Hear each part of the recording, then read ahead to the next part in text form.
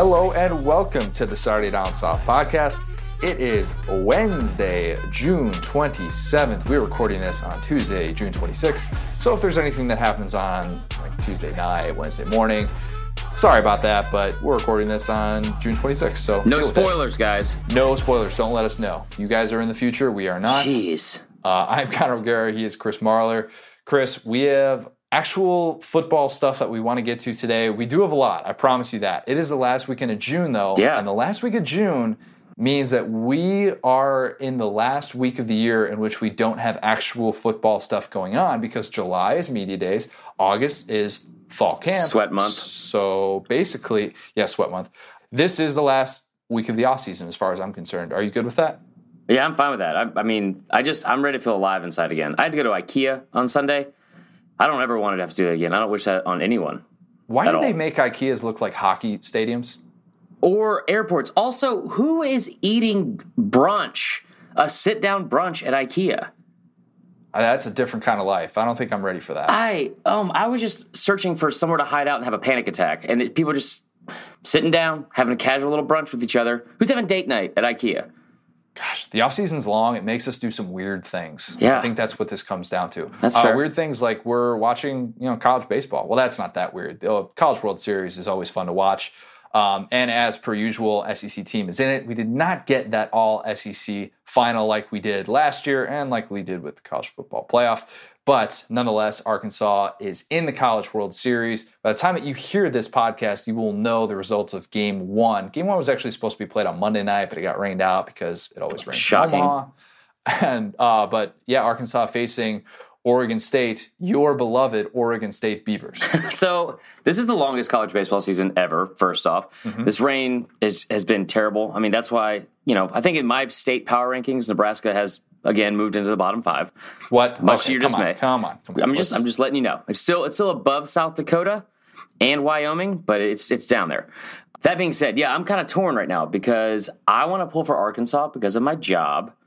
But also, my girlfriend went to Oregon State, and they don't have a lot to brag about. They're terrible at football. They're terrible at other things being relevant. They've Mike Riley, though. They had a coach that was decent 7 years ago. Yeah, but she went to Beaverton High School. They were the Beaverton Beavers. That's not real. There's no way that is real. That's made up. Actually, that is real, and I'm pretty sure their rivals were the Berenstain Bears. But regardless, that's where she went, and she's a big Oregon State fan, and this is pretty much all she has to look forward to for the rest of the sports season. So I'm torn, but I bet on Arkansas. They're 2-1 underdog. How is that possible? Oh, because Oregon State scored like 1 billion runs every game leading up to this. Yeah, okay, that makes a little bit of sense. And they have the greatest pitcher in college baseball that we're not going to talk about. So moving forward. Moving forward. I watched the game the other day when they beat Mississippi State, and they just absolutely demolished them. Yeah. It was pretty upsetting for Mississippi State fans to see their season come to an end like that. But yeah, the College World Series is always entertaining. Have you ever been to it? It's a blast. No. I went one year because Indiana was there the year Kyle Schwarber was in it. So I went. I made the trip up back when I was living in Nebraska. It was a good time. I came one game from playing in it for D2. But I struck out in the bottom of the last inning, so we didn't make it. That wasn't the only reason we didn't make it. But no, I've never been. I really have no desire to go to Nebraska, but that would be my one reason to go. Missing out, man. I, though? Omaha is barely in Nebraska, too. It's basically in Iowa, so it's kind of... Nebraska just seems like a local county fair that somehow became an entire state. Fun fact, county fairs in Nebraska are lit. They get some really good country artists. I had a deep-fried Snickers at my first county fair in Nebraska, and I remember thinking to myself, this should be illegal. So don't hate on the state of Nebraska. Okay. Moving on. I think I convinced you. Football stuff that we actually want to get to, an off-season storyline that's been really developing the last month or so. Basically since June started, I feel like this has really been coming to the forefront. We're in All June. These new rules in the recruiting cycle were supposed to, I think, hurt the SEC. You had official visits that were allowed in the spring, they call it, basically from beginning of April all the way to the last weekend in June. And all of these SEC teams that were supposed to be hurt by this, it was supposed to benefit the northern teams because they get kids on campus when it's not like 40 degrees and sleeting outside. Right. The SEC is dominating. The SEC is dominating recruiting right now. I don't know if you've looked at the rankings. What? The latest, yeah, I know. But like more than usual, not just in a way that's like, oh yeah, the SEC's top heavy, whatever. I just love how like the reason for the Big Ten was like you want to get them on campus, when it's not like 40 degrees and raining. Like even though that's going to be most of your entire existence at this campus, we want to make sure that you don't have to experience that during your visit. If you're Minnesota and you're like, man, we know even in those late September games, it's like getting down to 40 degrees. There's nothing we can do to change that. Yeah, it's how tough. do you get somebody to come to Minnesota? You just take them to like a tanning salon, I guess, indoors, and let them watch Mighty Ducks 2? So Minnesota has a top 20 class right now. It actually is benefiting PJ from Fleck. this. Yeah, PJ Fleck is rowing the boat up there. But also, by the way, there are 9 SEC teams ranked in the top 20 in the national rankings. Is that right good? Now. Did we break it? I think it's good. I think everybody's going to start complaining really soon. SEC is the top 3 teams. Alabama at 1, Texas A&M at 2. Say that again for the people in the back. The SEC has the top 3 teams. The top three. Oh, I've got some stats for you. You're going to love this. So top 3 teams, Bama, A&M, LSU, and then you've got Mississippi State at 9, Georgia 11, South Carolina 14, Ole Miss 15, Auburn at 16, Tennessee at 18. That's over half the conference. Yeah, that's very. 20. I'm really good at math. Yeah, you are. That's almost half the top 20. Yeah. So speaking of the top 20, the breakdown by conference is SEC 9. The Big Ten has 4 teams in the top 20. The ACC has 3. The Big 12 has 2. The Pac-12 has 1, and independent Notre Dame also 1. The My top favorite 20 is still the 5 stars that Georgia has, because Georgia's 11th right now, and there's no. I will bet anything. Again, my favorite new phrase. I'll bet you anything my girlfriend owns that Georgia ends up in the top 5. Like there's just no way they don't, and so they've got 3 5-stars, and as you pointed out to me earlier. What is that? What is that stat? So Georgia has more 5-stars than the entire Big 12 and Pac-12 combined. They have 2 of the top 6 players in the country. Yeah. And we're going to follow this stat and see how long it holds. Like if we're sitting here beginning of December, we're like 3 weeks away from early sign day. It's like, yeah, Georgia still has more 5-star kids than the entire Big 12 and Pac-12 combined. That's realistic. It's funny with the Big Ten, especially because like Michigan moved up in the top 5, but a lot of their players, a lot of like some of the better players from Michigan aren't committed to Michigan. Right. Yeah, that's kind of a weird trend in the state of Michigan. Jim Harbaugh doesn't really like to just stick in the state. They kind of. Right. Recruits in the state of Michigan kind of go all over the place. It's never really just been a Michigan-dominated area, even though it's decent for talent. It's not a Florida or a Texas, but it's up there. Yeah, I mean, that's the incredible thing that you look around some of these programs and you're like, okay, yeah, Michigan, of course, is going to be up there. And you expect your Blue Bloods, your Alabamas to be number 1. How about Mississippi State sitting there at number 9? I'm gonna pimp Joe Moorhead for a minute here. Wait, hold on. You're gonna do what? You get on to me about sometimes repeating jokes, and this is a repeating segment on here. The Bro Moorhead segment. I'm just saying. Ooh, we should trademark that, Bro Moorhead. Yeah, we shouldn't, but yeah, we can. Okay. So there's a little stat that our Michael Bratton floated around that's really impressive, and I looked it up just to fact check it, make sure that he was right before I came on air and defended it, because I think it's such a great stat. Dan Mullen's best recruiting class at Mississippi State was the 2015 class that had 7 recruits rated 4 stars or better. Good God. It's the end of June, and Joe Moorhead already has 7 recruits committed ranked 4 stars or better. I think 6 of them are from the state of Mississippi or something like that. They're all from south of the Mason-Dixon line, so throw away that theory that Joe Moorhead's not going to be able to recruit in a region that he's never coached in before. That's garbage. That's a thing of the past, and even I was skeptical about that. Thing of the past, totally. Joe Moorhead just basically going to win a national championship. Remember when you started this segment and you were like, because it's June and these recruiting rankings don't really matter that much right now. And then I know. But when it's Mississippi State, I totally get it. No, I think it's great. I mean, because like Mississippi, like it's not like Mississippi produces. It's not one of the more talented, heavy states in the country as far as recruits go. It's obviously always your Texas, your California, Georgia, and Florida.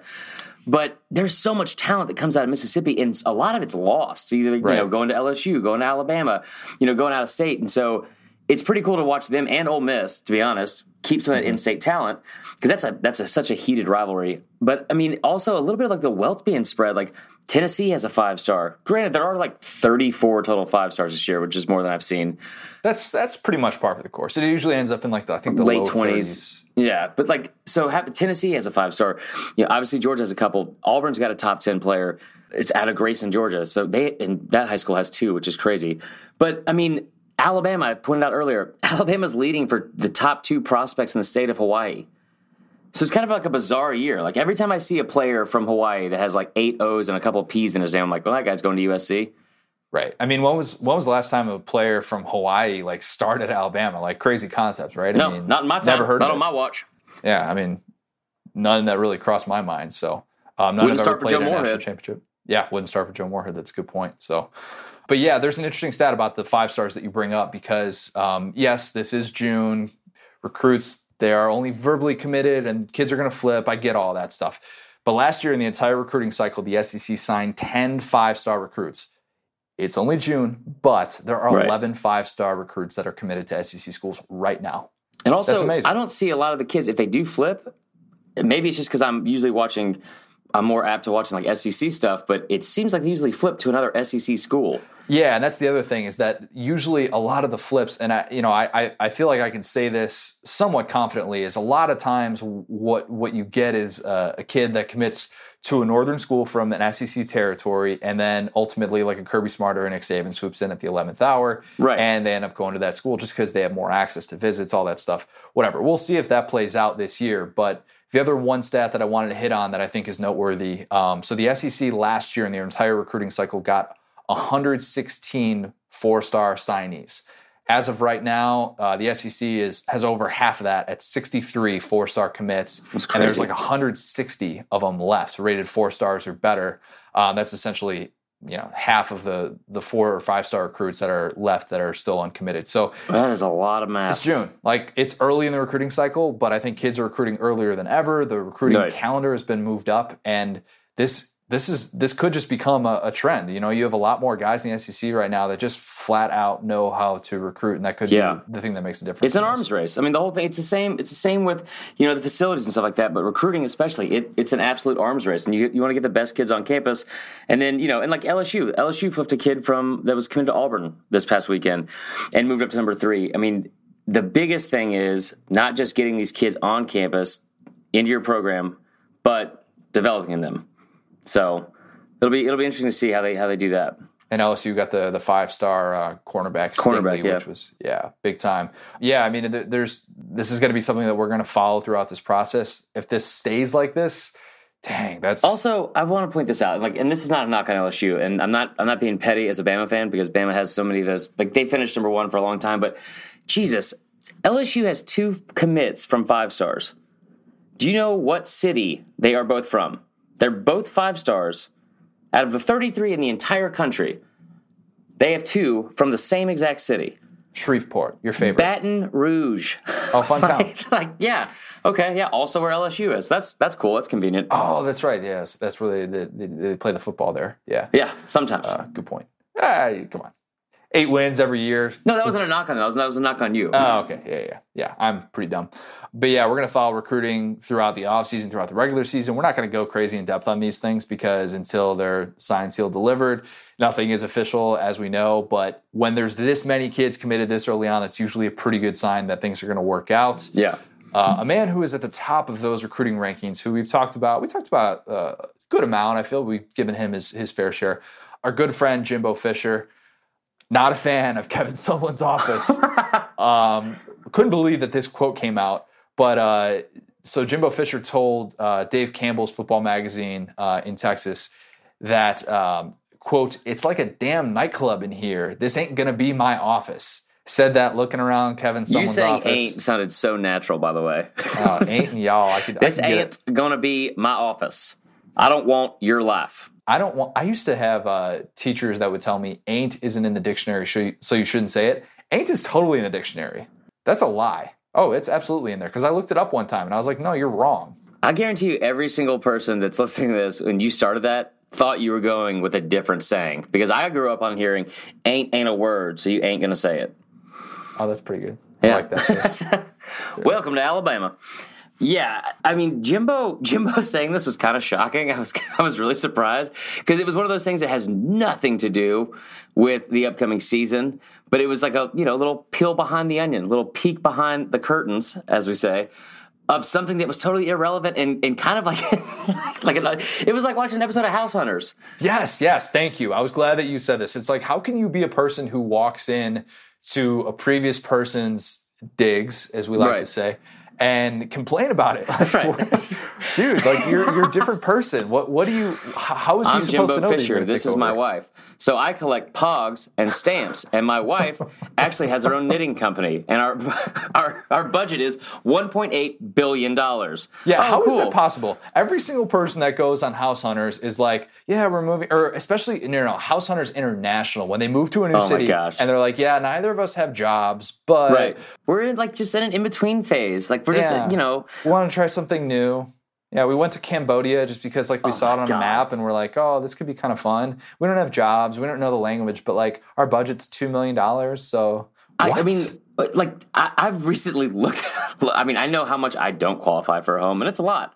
But how is that even possible? How is that even possible? No idea. So I don't know what the home prices are in Orlando, but in Atlanta, they're becoming outrageous in the city. So anyway, but Chip and Joe on this next episode, just going to be going in there and just demolishing Kevin Sumlin's old office. It's like a nightclub. Maybe Kevin Sumlin went through a little emo phase every November. That's why everything was black. He got upset. I think he went through a Dwight Schrute phase. Yeah, maybe that too. When Michael goes to interview for the job, we're talking about The Office, of course. If there's ever a reference that you don't understand, it's probably because we're just watching The Office and that's fair. We're just talking about it. But yeah, when Michael goes to New York to interview for the corporate job and Dwight thinks that he's going to become the new manager and paints the office walls black, that's when I can't picture anything else for Kevin Sumlin's office than that. Yeah, also, why would they not paint it something like a different color before Jimbo got the job? To intimidate his subordinates. Also, maybe that. I just like to imagine Kevin Sumlin sitting in his office with the lights out, just listening to Death Cab for Cutie or something which is really bad after an LSU loss or just yet another November collapse and just oh man, Kevin, you listen to Taking Back Sunday? That's a lot. That's way too much, man. But yeah, if you're going to bring in a new coach and pay him $75 million, I don't know, maybe get a paint job in that office first.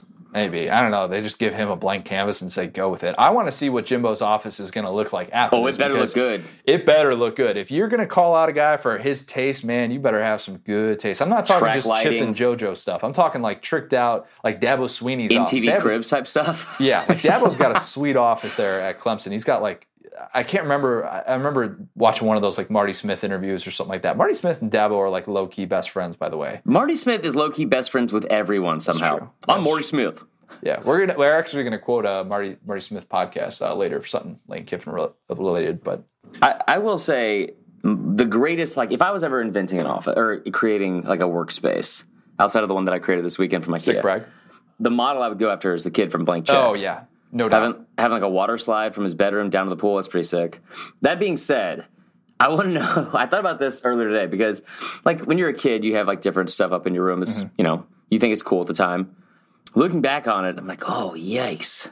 Why did I have this? What is the worst or most embarrassing thing you had in your room as a child? So I've got two, and I'm not sure the first one's really that embarrassing. It's more of a sick brag, if anything. Well, maybe don't open with it. So I had Wheaties boxes, empty Wheaties boxes, stacked in my room, covered the entire wall. I think I had 70 or 80 Wheaties boxes. Connor, there's nothing that surprises me. Yeah, but you seem like the kind of kid that ate a crap ton of Wheaties. I did. And then looking in the mirror I did 7 push-ups today. Can you see a difference, guys? Yeah, I'm talking about when you're 8, not when you're 17. Yeah, when I was 17, 18, I did that. And then so in my college apartment, I actually had you'll get a kick out of this. We're both big Michael Jackson fans. Yeah. I had the Thriller album cover. That's cool. The poster of it, which, if you recall, is just basically Michael Jackson sitting in that slumped pose where he's laying kind of half on his side. Oh, yeah. And he's in all white glitter, and he's just giving you a gaze. Yeah. Yeah. And from the Rock With Me video. Right. Rock With Me video. My future wife, that's a very catchy song. Really catchy song. Fantastic. My future wife remembered seeing that and going, what in the world did I get myself into? Yeah, I mean, that's cool, though. In college, I feel like everyone was had a Boondock Saints poster for some reason. It was the worst. Or Scarface or something stupid and douchey like that. To show how tough you were. Yeah, I had a Lee Greenwood album cover of his greatest hits, which, fun fact, is just one hit. God Bless America. Greenwood? Oh, my gosh. Okay. It's God Bless the USA. Fun fact, again, also born in Canada. What? Yeah, it's real. Until the age of 7. They moved to California. I know a lot about Lee Greenwood. Anyway, my college dorm room, we're not going to get into that because I don't think it's necessary. When I was growing up, Always been a huge sports fan. I asked for like all sports themed bed stuff, like bedding and, decorations like in my room. So one Christmas, I had bunk beds. I took the bunk beds down from each other, and my mom was like, I'm going to get you, some like new mattress stuff and all that. She got me Notre Dame and Penn State Nice. themed sheets. Yeah, because you're a Yankee. Yeah, totally. And that's I've never admitted that to anybody. Wow. So, and I also had a John Rocker poster on my wall. Oh, yeah. He was a good pitcher. It was fun for like 2 months, and then I was like, I got to take this down. Yeah, that'll get you in some trouble. Yeah. But anyways, so Jimbo, don't put up any Lee Greenwood posters. Lee Greenwood? Is that how that's his I'm name? not going to Google it. Come on. He's got one hit. Come on, you need a couple hits. It's a pretty big hit, Connor. It's a pretty big hit, but come on, dude. Let's be honest here. But we do have a bigger picture question about Jimbo, and I want to credit Ralph Russo for tweeting this out. Associated Press, college football writer, does some great work with them, and tweeted out something that I thought was really, really interesting. And it was that if you're an A&M fan and you are looking years in advance, let's just say 11 years in advance at Jimbo's body of work, and let's say he just replicates exactly what Mark D'Antonio did. Mark D'Antonio, not Mike D'Antoni, everybody in the world who doesn't know how to pronounce the Michigan State coach's name. Yeah, and as a SEC podcast, I know that's something that, people have like long since also been fired up about, is mixing up the Michigan State football coach and the Houston Rockets basketball coach's name. It's a big problem now because the Rockets are actually good. And I got scolded earlier for this, guys. Yeah, you did, big time. But Mark D'Antonio, one of the best coaches in college football, who I might not necessarily agree with a lot of his off-the-field stuff that he's had come out in the last year or 2 years. Yeah. But his on-the-field resume is all we're going to compare here. We're not going to look at any of that other stuff just because, for comparison's sake, we're trying to figure out what would make A&M fans happy with Jimbo and that $75 million contract. So just a brief rundown in case you think to yourself, you have something in your head about what Mark D'Antonio's resume looks like. Let me just give you a brief rundown here. 145 is his overall record. That's a .690 winning percentage. He was 60-30 in the Big Ten. He's got 3 conference titles. He's got a playoff berth. 6 seasons, he finished in the top 15. And then there's other stuff too, like he beat Ohio State 3 times. He's 8-3 against Michigan. And you look at all those things and you're like, okay, if you're A&M, would you take that? Would that be an acceptable bar for Jimbo's 11 years in College Station? So when I first saw this, my first thought was, oh, that's weird. There's not an apostrophe in D'Antonio's last name. Gosh. My second thought was, if you're an A&M fan, so keep in mind, they've already given him this stupid plaque that he can hang on his plush walls next to all of his like velvet dolphin paintings and stuff and lava lamps. Future national championship plaque. Right. He's going to have that somewhere important. When you walk into the office, you're going to be like, oh, hey, you're supposed to win a national championship. No, that thing's going to be found in some like Storage Wars episode like 3 years from now. But they like listing off like all these stats and his record up at Michigan State. So the one that stood out to me the most was, if you're an A&M fan, the 6 seasons in the top 15, I thought, that'd be an issue. Like you would like that number would have to be a little bit higher for like what you're expecting, especially from what you're paying somebody like Jimbo Fisher. If you're paying him $75 million over 10 years, I would expect to be in the top 15 every year. And then once you started looking at it, I didn't realize, not in a rude way, Aggie fans, the history of A&M football is not as illustrious as I thought it was. And only twice in the past 20 years, 2012 and 1998, have they finished in the top 15. When you put it in that perspective, it makes the conversation a little bit different than I think what an A&M knee-jerk reaction would say, which is that, no, we need to be the cream of the crop in the conference, or at least, trading off these division titles with Alabama. Right. We're not at a place where we want to settle for every other year making the top 15, but... Yeah, and dominating Wake Forest in a Belk Bowl. Yeah. They lost Wake Forest, though, right? Either way. Yeah. I had money in the over, so I won. Anyway. Scored a lot of points. But like when listing off, them beating Ohio State 3 times, that's a pretty big deal. Because I think Michigan State, the reason why it seems like to me, again, no offense, Aggie fans, they have a little more staying power as a national program, having like a national presence. In the last decade. Yeah, and the reason why is because I think they've had a little bit bigger names in terms of, I guess, NFL talent No, I mean, besides Johnny Manziel, I understand he won the Heisman. But on top of that, they have way more memorable like games, like the Hail Mary against Notre Dame. It seems like every other November they have like a last-second field goal to beat Ohio State. Some of these games against Michigan, and then their dominance of Michigan also 8-3 in 11 years. I don't know who you'd compare that to, like that rivalry for A&M, because we listed off, Ohio State being Alabama, Michigan being LSU. I don't know if it's on the same level. Yeah, I mean, I would think that kind of having that kind of dominance on the recruiting trail over in-state Texas would probably mean a lot, and being the most relevant team and dominant team in that state. But yeah, I mean, like, that's a pretty good resume to have.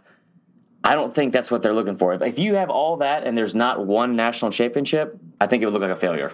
And so maybe that is just the bar. It's just getting to a title game and being relevant year in, year out. I think maybe that's what you're looking to do, and that's a really, really high bar to set. And I get that it's $75 million and that you have the ultimate recruiting ground to be able to build from within. And facilities. That's huge. You're going to get the facility. You have the facilities already. You've got the fan support. All of those things are working in your favor. But there's still the big roadblock. And the big roadblock is Alabama. Playing games.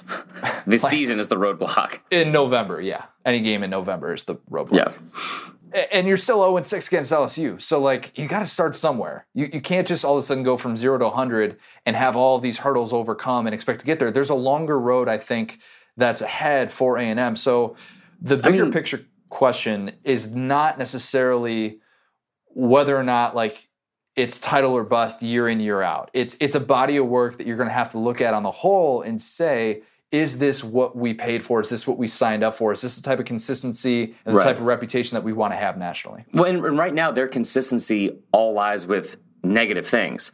November has been a nightmarish month. I mean, granted, maybe it was just Kevin Sumlin, but November was a nightmarish month. And, as a Bama fan, going into the games against A&M, I mean, their first year in the conference, they have Manziel, they upset Bama and Tuscaloosa, and you're like, oh my gosh. Like, so you kind of assume, like, maybe this is going to be like a big new rival they're going to have back and forth. 2013, they had that huge game early in September.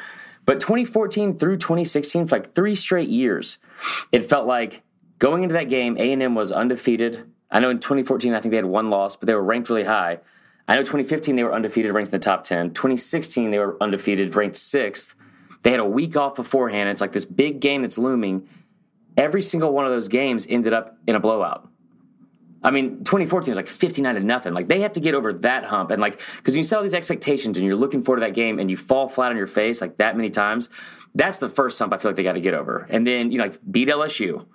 Like, get to a double-digit, win season. And then, start from there. I make I make this comparison not to say that the programs are exactly alike, but there are a lot of similarities. Yeah. And what Michigan went through with transitioning from Brady Hoke to Jim Harbaugh was similar in a way, in that you had a guy who, you kind of knew he was on his way out, and you make this big time splashy hire. Expectations are all of a sudden through the roof. You start talking history, you start talking national titles, getting back to the level that you think the program could be at. Right. And then, 3 years in with Jim Harbaugh, 2 years in, people looked at the whole body of work and they said, it's really comparable to Brady Hoke. I actually did a story on this last year for Saturday Tradition on, like, why the records actually look really similar, but you have to look deeper within it. And right. Michigan had spent like 3 times as many weeks ranked in the AP Top 15 as they did when Hoke was the coach. Right. So there's things that you look at there that matter, and you bring up the November point.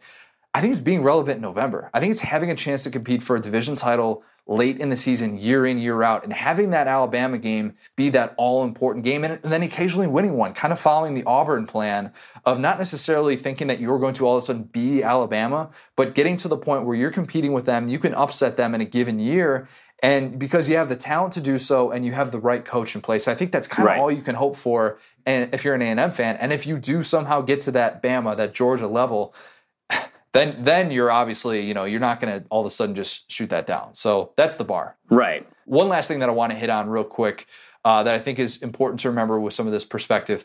So since 1950, Texas A&M has had 1 coach stay 8 seasons. Isn't that amazing? R.C. Slocum, only coach at A&M to stay 8 seasons. And we're talking about that have been there for 7, but yeah, But in today's era of college football, it's not that crazy. But since 1950. Yeah, that's crazy. That's a long time. I mean, you get to keep your job for almost anything back then. You also had to teach like PE on the side, even though you were a head coach, which was dumb.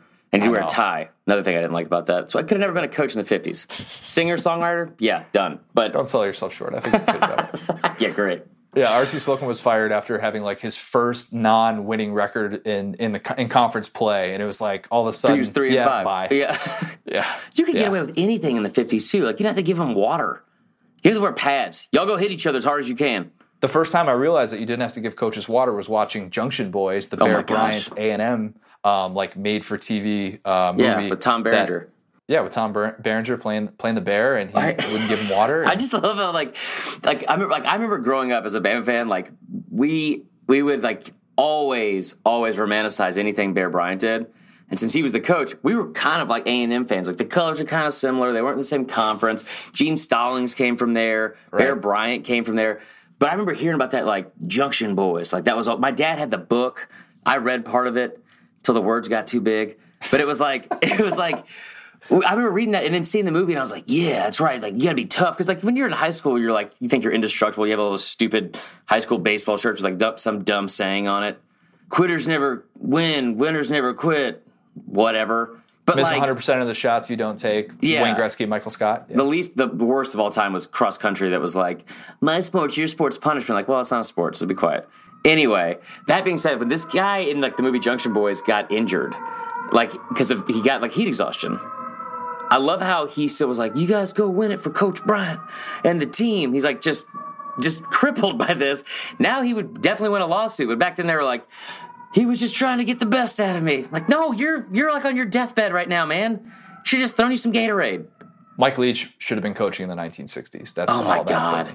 Everyone get in your own box outside, stand in the heat. Get in your own shed. Yeah. A&M has had some devastating losses over the years. One of the things that this is maybe just like something that we talk about in the offseason because I think it's always sort of relevant and fans really remember this all the time. Yeah, but I want to talk about some of every fan loves reliving their most devastating losses. And A&M has had a few of those.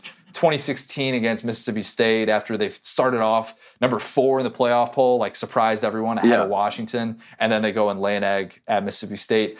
That's a devastating loss. There are a lot of teams that have really devastating losses in the last like 2 years. Alabama, Wasn't that 2014? No, it was with A&M. It was 2016 when they started off number 4 in the playoff poll. But they lost to Bama. Was their first loss? Their first loss was to Bama. That's why I was so surprised that they were at number 4 because they already had one loss and Washington was undefeated. Everybody's like, "What's A&M doing in the top 4?" Right. And then they lost to Mississippi State, and everybody's like, "Okay, they lost Trevor Knight, but yeah, whatever." Fair enough. But yeah, you have a lot of devastating losses that you've witnessed and that you've seen on TV. I just Give me your best. I don't like yesterday. I'm like enjoying myself. I'm sitting at home. I watched Dirty Dancing. It just out of nowhere. It's because I had my girlfriend sick, but out of nowhere, Connor sends me this text, and it's like, "What's the worst devastating loss? The kick 6 or the loss to Clemson in the national championship?" And I was like, "I don't know. My dog died when I was 8. You want to bring that up? Like, what do you like? What do you want to talk about next?" So it was definitely the kick 6. So the worst loss for me personally as a Bama fan would be the kick 6 over 2016. Now, granted, 2016 I thought was the best Bama team I'd ever seen up until that time. I mean, Jalen Hurts goes in for like a 33-yard scramble with 2 minutes and 7 seconds to go, and you think, we're going to prevail. We're going to win this game like we always do. We'd never lost a national championship, ever. And if we did, we just claimed it still as a national title. Right. So we had a cheat code. But that 2013 Iron Bowl, Bama comes in as like a 17.5-point favorite. There was never a doubt in my mind we were going to win that game. Never. And you had A.J. McCarron, you had Amari Cooper, T.J. Yeldon. Going into that game, like it never occurred to me we could lose. And you're coming off 3 out of 4 national championships. I bet Auburn fans just grinning so hard right now. Well, you did. Well, you damn sure did. Yeah, we get it. That's awesome. And then you had all the stupid bumper stickers. It was like the 1 second left on the clock. Like, got a second, Nick? Like, God, that's the worst. And so then the kick six happens. And all you had to do was not step out of bounds. Let the clock run out. That's not all we had to do. All we had to do was a lot more than that. But there was like that whole thing with Nick Marshall being like 2 yards, or the lineman being like 3 yards downfield on that little jump pass to whoever number 18 was, but Sammy Coates going in for the end zone. Like, they scored, like, people forget that game, the kick six, Bama was still winning. And you could tell it was all coming to an end. You could tell Auburn was about to score. But Auburn scored a touchdown with like 36 seconds to go to tie it up. It wasn't like this, like, they'd been tied the entire fourth quarter and it goes to overtime. Like, they came back and scored with 36 seconds left. They scored twice in the past, like, last minute. God, why are we talking about this? Yeah, I definitely, I ripped off the Band-Aid, and I'm sorry. I did not mean to do that just for you.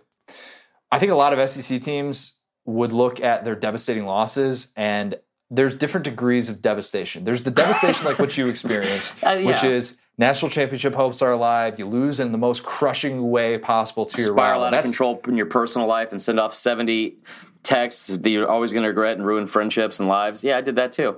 Yeah, sorry, Dwayne. Dwayne. Yeah, I said some choice words to him. I wish. That'd be cool. Yeah, I hope you wouldn't say choice words to The Rock. I had some bad stuff I said that night. But that was, But like, and then you brought up, you go, well, Auburn's had some tough losses too. And I was like what? I'd argue the 2017 SEC championship was pretty tough. Not even close. Not even close. I mean, not close to the kick six, but I'd argue that was pretty tough because you beat Bama, you slay the dragon, you beat Georgia, number one team. You're set to become the first 2-loss team to ever make the playoff. It's all shaping up to be another one of these magical Auburn years.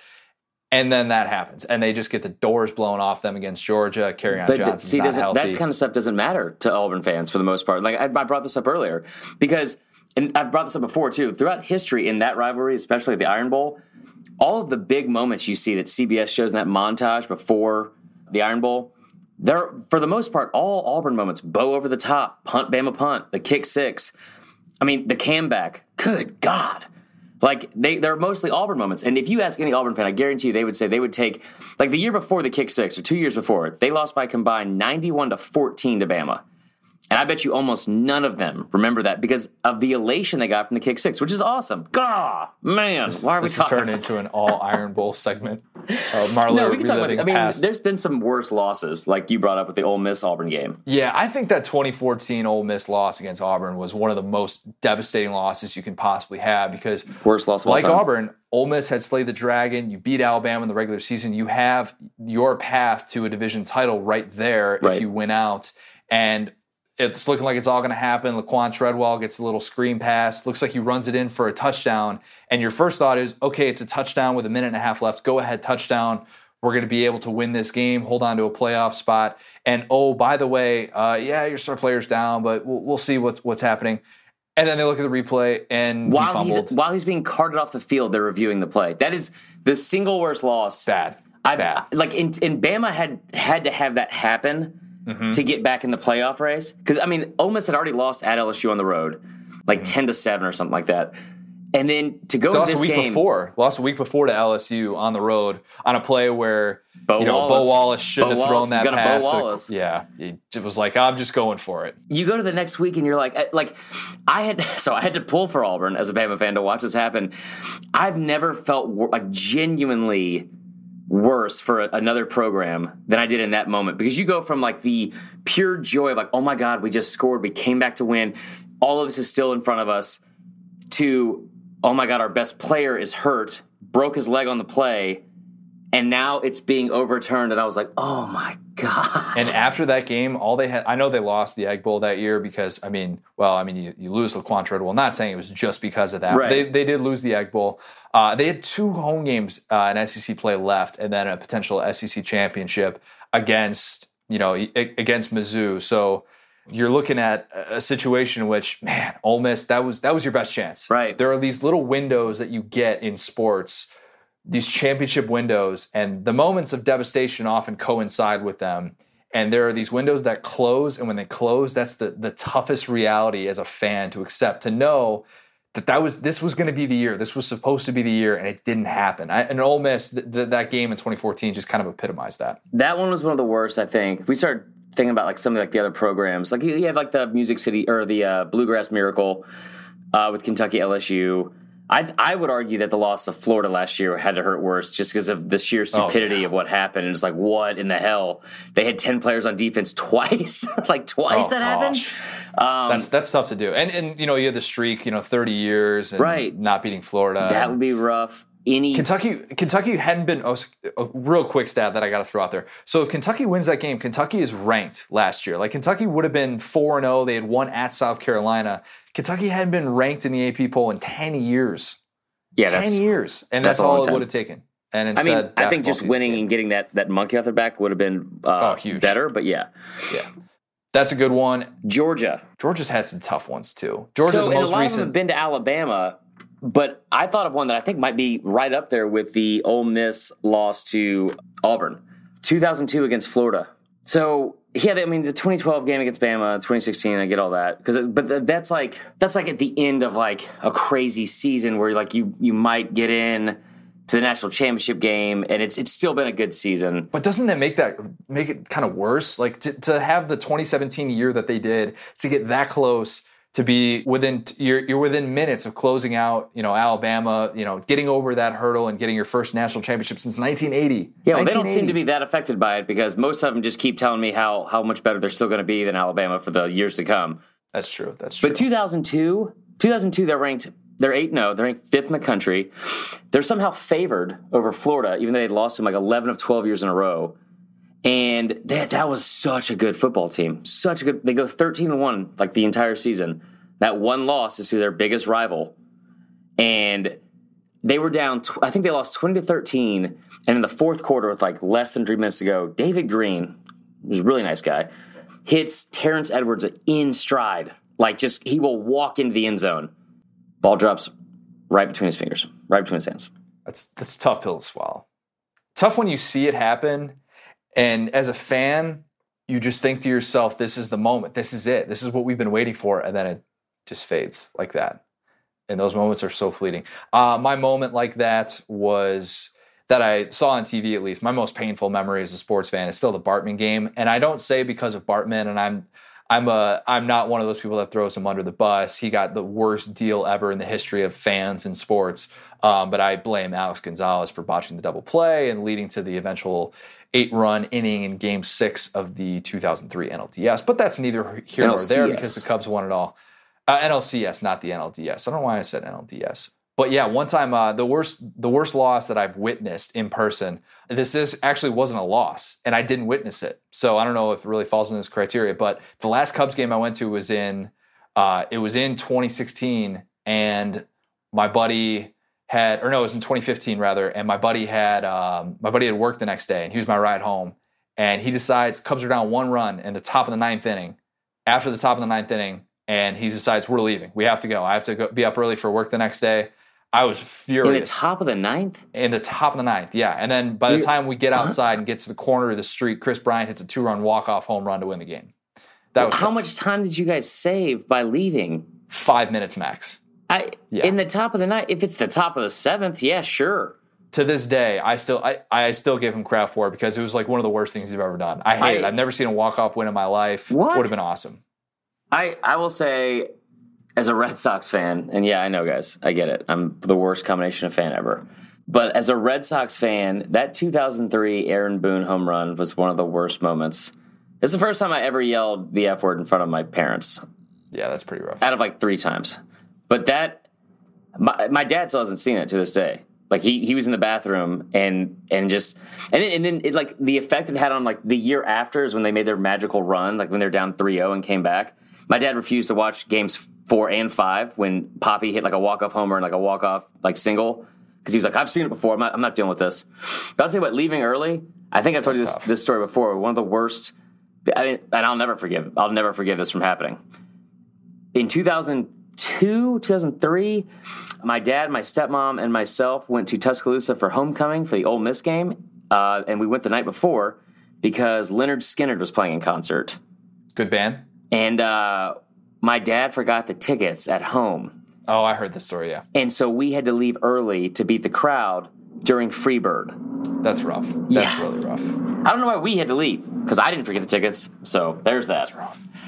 A man who is no stranger to those gut-wrenching, devastating losses, Brett Bielema, 2015 Toledo. Ring a bell? That's too soon for Arkansas fans. Sorry about that. But Brett Bielema is in the news because he just sold his Fayetteville home. Sold it for $1.82 million. He made $300,000 off it. Sick brag. That according to talkbusiness.net. But the more newsworthy element, in my opinion, is the fact that Chad Morris's new home is in the same neighborhood, Bridgewater Estates. He bought it for $3.8 million. What? That's an alpha move right there. What is, if you are buying a house in Arkansas for $3.8 million, do you just own Arkansas? I think so. I'm pretty sure you have to, you are now the governor of Arkansas. I'm assuming it's Huckabee. I don't know who it is. He's out of the way. So Chad Morris is now the governor and head coach, which is pretty cool. It's just a power move. And it was nice that Bielema stepped down from that position. Yeah, Bielema graciously handed it over, said, hey, go and spend as much money as you want. It would have been the bigger alpha move, probably the only more alpha move that he could have done would have been to buy Bielema's house and then build onto it. That would have been cool. Just tricked really out cool. Brett Bielema's house. Yeah. But what are you getting in that house for $3.8 million? I have to know, is the entire thing made of marble? I think it's 6,000 square feet. That's too much to clean, though. Well, you got somebody to come in and clean. How many people to clean it? The entire football team? Basically. That $3.8 million in Arkansas. That goes a long way, man. 3.8 in Atlanta would go a long way, but 3.8 in Arkansas, I'm pretty sure you have now full control of the Ozarks. Yeah. You probably your shed and your backyard is probably a little bit of Texas. That's yours now. Yeah. Well, you get the northeast part of it. Is he living at the stadium? Did he just move into the stadium and say this is my house? This is mine. This is where I live. That'd be such a new football coach on the job. I'm just gonna own the stadium, sleep there. Yeah. All the time. This is where I live now. His house actually would look appropriate with the guy with the big hog. The big hog Without statue, that is. It would look really proportional and not off. Just a neighborhood full of white guys with big hogs. So that's, never thought I'd say that. Enough talk about proportional size hogs. So that's from one former SEC coach to another. You like that little transition. That was good. Steve Spurrier went on Paul Feinbaum's show on Friday and admitted that after he was hired to coach this new AAF team, I always want to call it the AAL. Is that anything? AAL? No. It's not. But this new AAF team that's coming to Orlando, by the way, sick brag, I'm excited. Spurrier texted Tebow and said, hey, if you ever get sick of this baseball thing, number 15, it's down here. It's waiting for you. Yeah. Play quarterback, Timmy. If you're tired of playing semi-professional, he's playing professional baseball, but he's playing professional baseball. He's at 250 right now. Yeah, he's his June batting average is pretty impressive. He's figuring it out, I'm telling you. I can't wait for this 31-year-old to somehow get a shot in the major leagues, even though he will never pan out. He's going to hit 270. In what? By the end of the year, he's going to hit 270. And then not this year, but next year, he's going to get that September call-up. I will make a bet with you right now he doesn't hit 270. I'll bet you anything he dips below 250 by July 15th. Well, yeah, he's going to have his ebbs and flows, but he thrives in the fall, as we know. That's true. I just call him up for September because that he's in peak form. Do you really think that that Spurrier would want Tebow? I think this is how far removed Spurrier is from his glory days at Florida, is that he wants Tebow to come in and play quarterback. First off, get Connor Shaw, who's the fan favorite of all time in South Carolina. That would make sense. But was he that frustrated with Steven Garcia that he is now who would be great quarterback in my system where you throw the ball and you need accuracy and all that kind of stuff and reads? Tim Tebow. I think so. I would see it. Steven Garcia, friend of STS. That's right. Shout out to Steven Garcia. But yeah, we've talked about this a little bit, and I went a little bit more in depth because I tried to figure out 5 former SEC quarterbacks who would make sense if Tebow, still wants to go through the baseball thing. Because we got to remember the season starts in 2019. So you can't get a Jared Lorenzen, unfortunately, who's way... Yeah, he can. He's slimming down, but he's 39 years old or something like that. I'm pretty sure Jared Lorenzen is just going to slowly turn into John Daly, and none of us are going to notice. Not a single person's going to notice.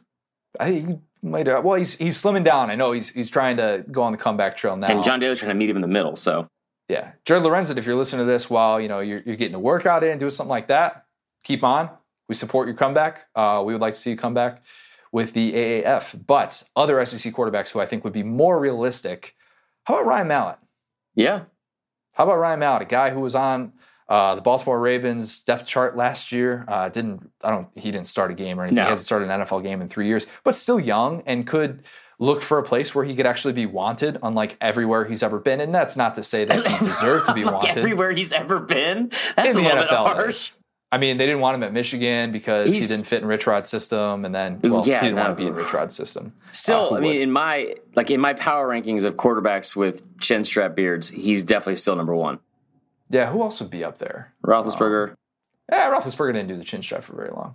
Yeah, but still had it, which is enough. Yeah, that what do you call it, the lead singer from Limp Bizkit? He'd probably be in there. Fred Durst. Yeah, and that guy from Smash Mouth. They were all high school quarterbacks. I'm pretty sure. Yeah.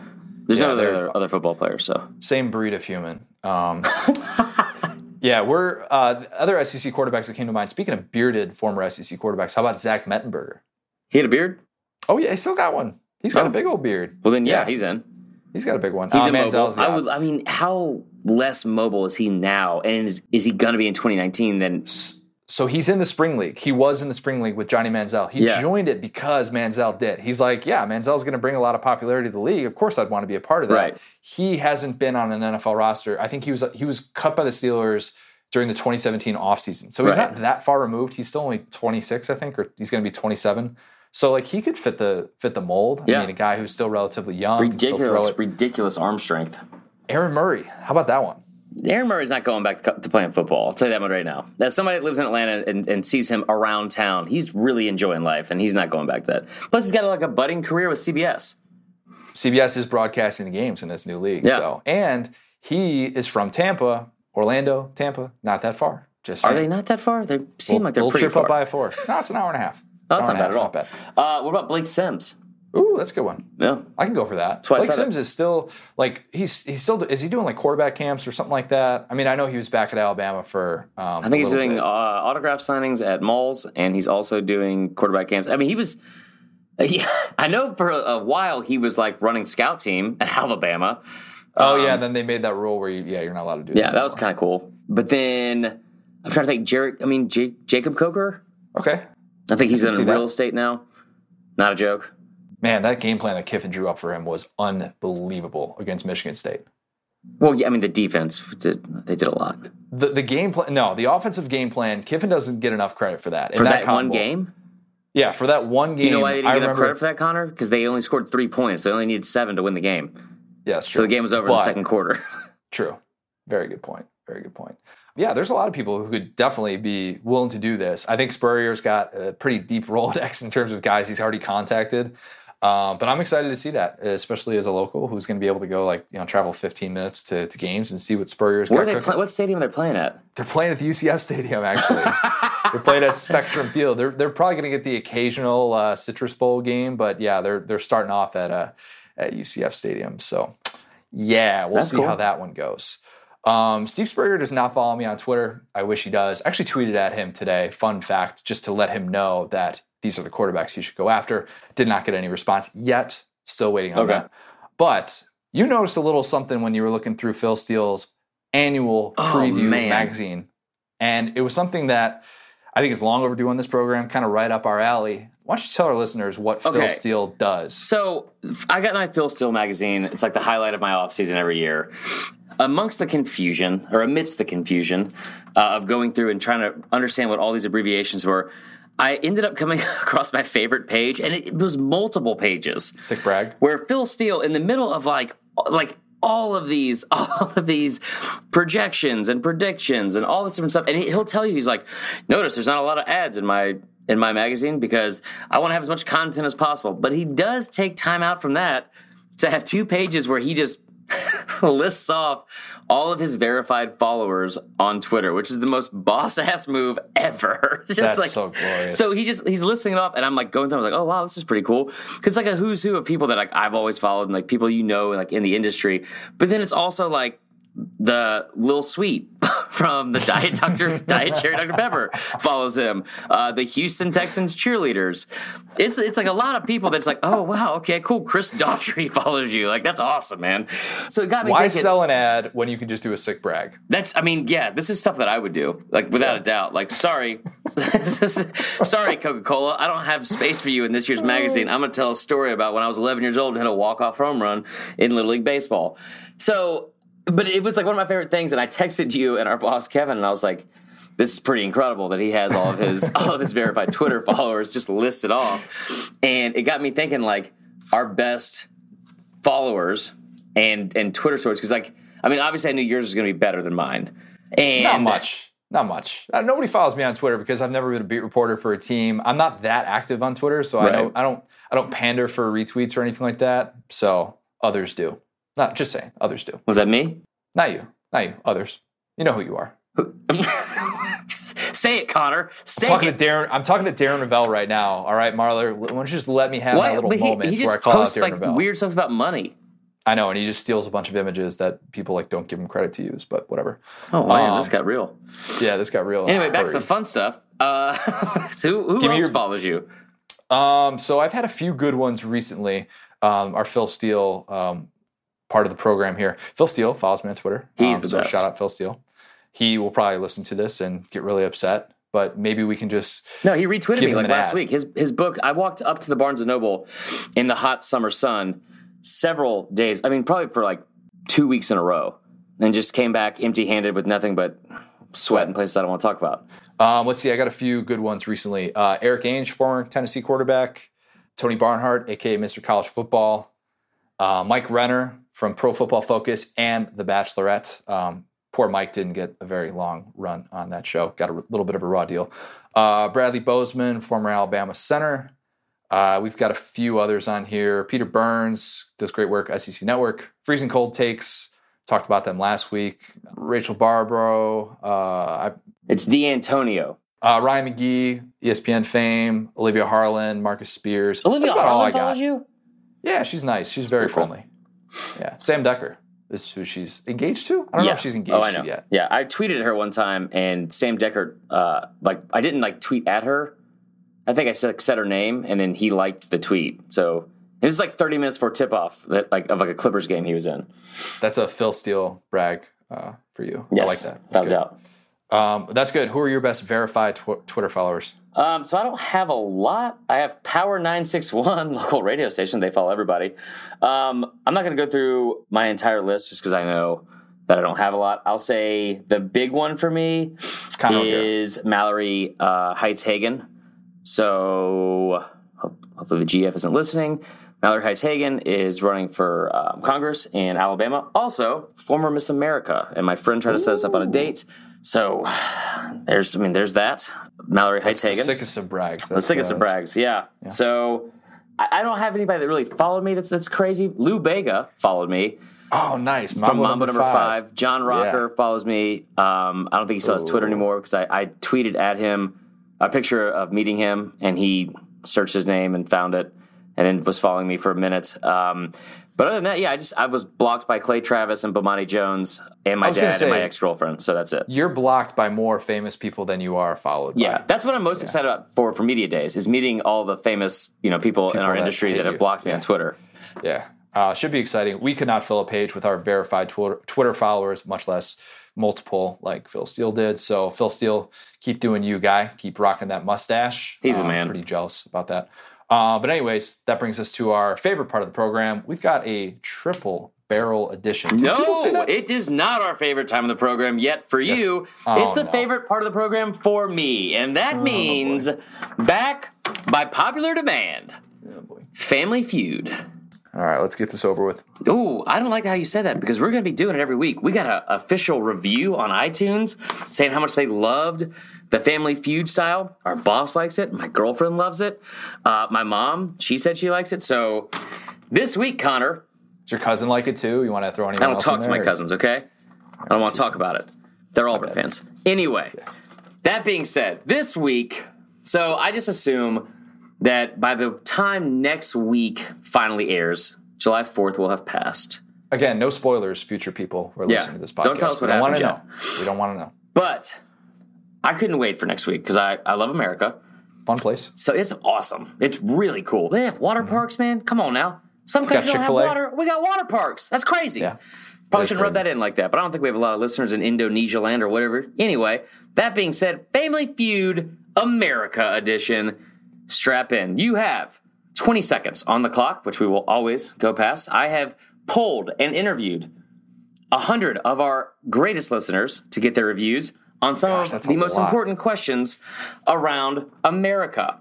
You had a new high score last week. 169 points, not just 69.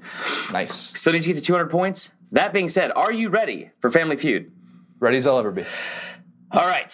You have 20 seconds on the clock, starting now, and go. Name the greatest president in U.S. history. John F. Kennedy. Nope, Bill Pullman from Independence Day. Name the best invention in American history.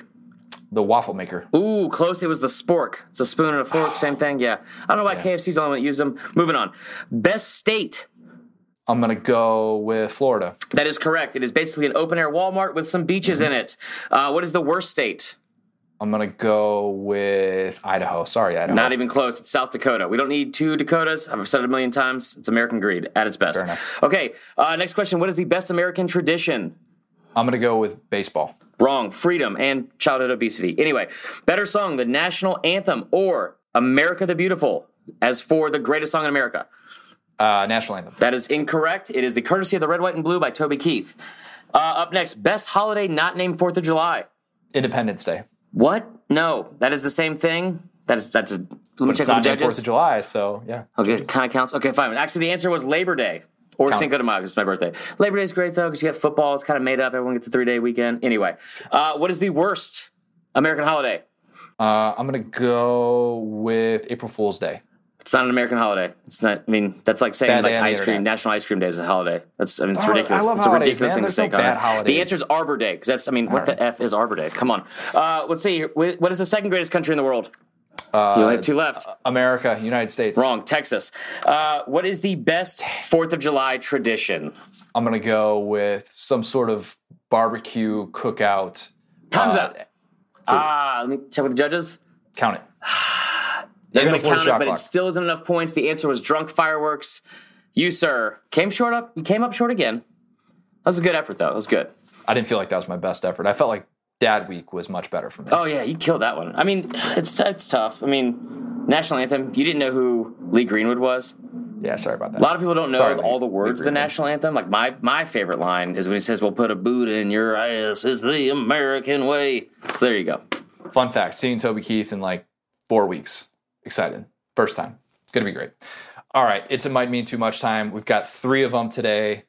There was a bride who got her groom a cake, surprised him with a cake that was a replica of Tiger Stadium. And, of course, the groom is an LSU fan. So he's like, oh, yeah, this is great.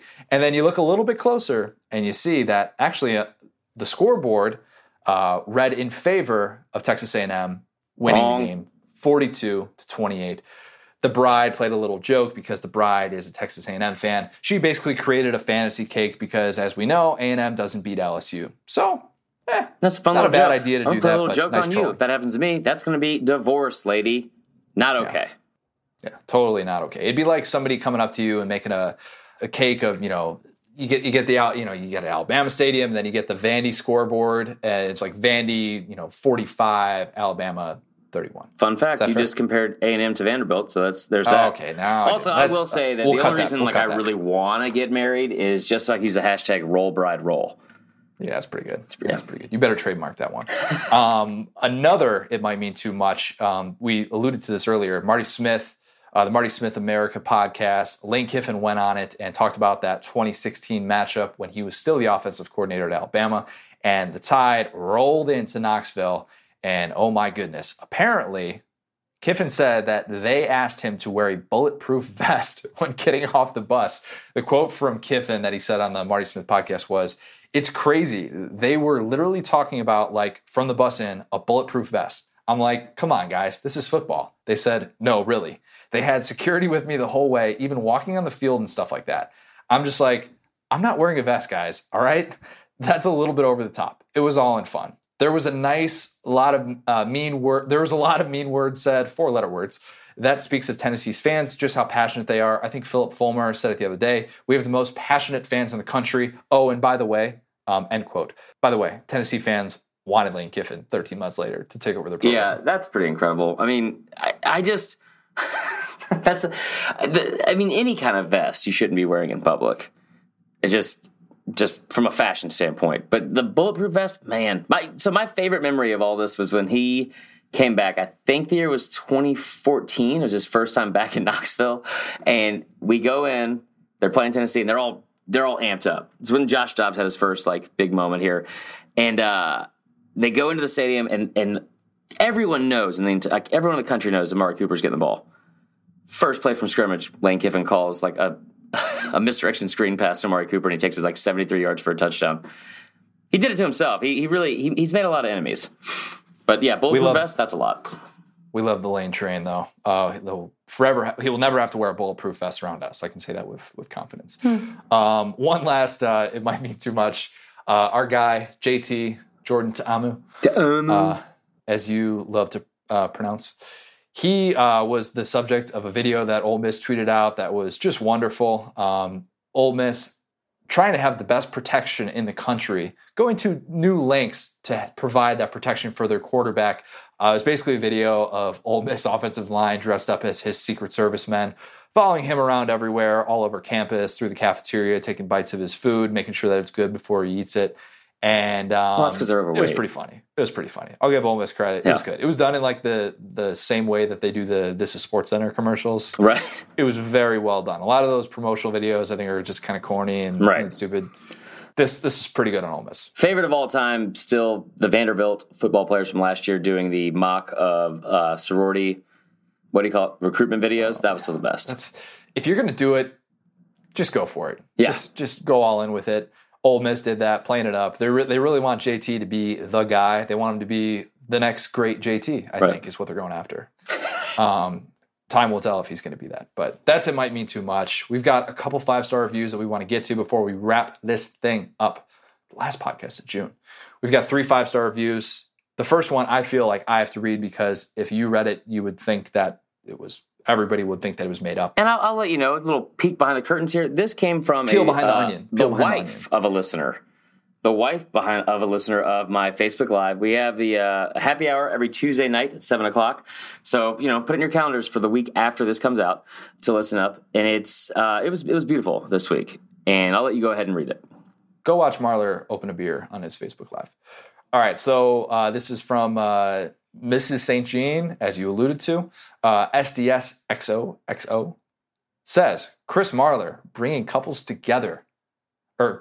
closer via sports, one podcast at a time. Yeah, you're one podcast welcome. man now, right? You're a one podcast man. That's what I've been told.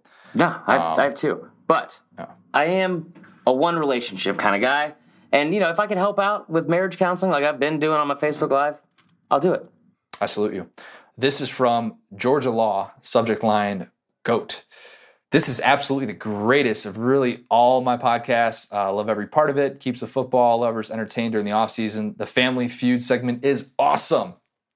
Keep up the below average answers. Go Dogs. I love that. I will keep up the below average answers, and I will just try and get to 69 points. I don't know if he was saying it to me or to you, but it was good either way. Yeah. And the last one, you can just tell really came from the heart, so we appreciate it. I love SEC football, and Saturday Down South is a perfect platform for coverage. I enjoy casually listening to these episodes on long car rides as I await the upcoming season. I enjoy seriously listening to these podcasts. Yeah. Casually is good too, though. Casually. Yeah, that's a very good point. That's from the FWH4. So thank you, the FWH4, for that. Thank you to everyone who has been listening, everyone who has been tweeting at us, providing these reviews. We love these reviews. 5 stars are the best, the most kind of stars that we can get. We're going to have, I think, a 4th of July edition, a little 4th of July preview. And after that, we're going to have another edition of, we have one more until Media Days. And if you're in the Atlanta area, guys, and you're coming down to Media Days, make sure you come by and say hello to us. Media Days are still 3.5 weeks away. No, they're 20 days. I got on the calendar. But if you're in Atlanta, there's going to be a lot of people that are going to be coming in town for that. Come on over. We'll do an awkward side hug and picture and all that kind of stuff and a high five. So there you go. Give Connor a Marler's full hug. He loves hugs. Big hug guy. Side hug, not full hug. Let's come on. We want to keep our distance a little bit. We don't want to get too close to listeners. I'm gonna hug Saban. Godspeed, my friend. Watch College World Series. Enjoy the fact that the offseason is basically over now, that June is over. So, Go Beavers. No spoilers on the future, but thank you guys for listening. As always, follow at the SDS Pod on Twitter. Follow at C Marler Comedian, just because he needs some followers. I do need some. What is going on? Yeah, you got to get some. And then at CJ O'Kara. Yeah, follow all that good stuff. And just remember the most important thing. Marler, are you going to mess it up this time? Follow me on Twitter, and it just might mean, gosh, dang it, it might mean too much every time. It might mean too much. Thanks, guys. We'll see you next week.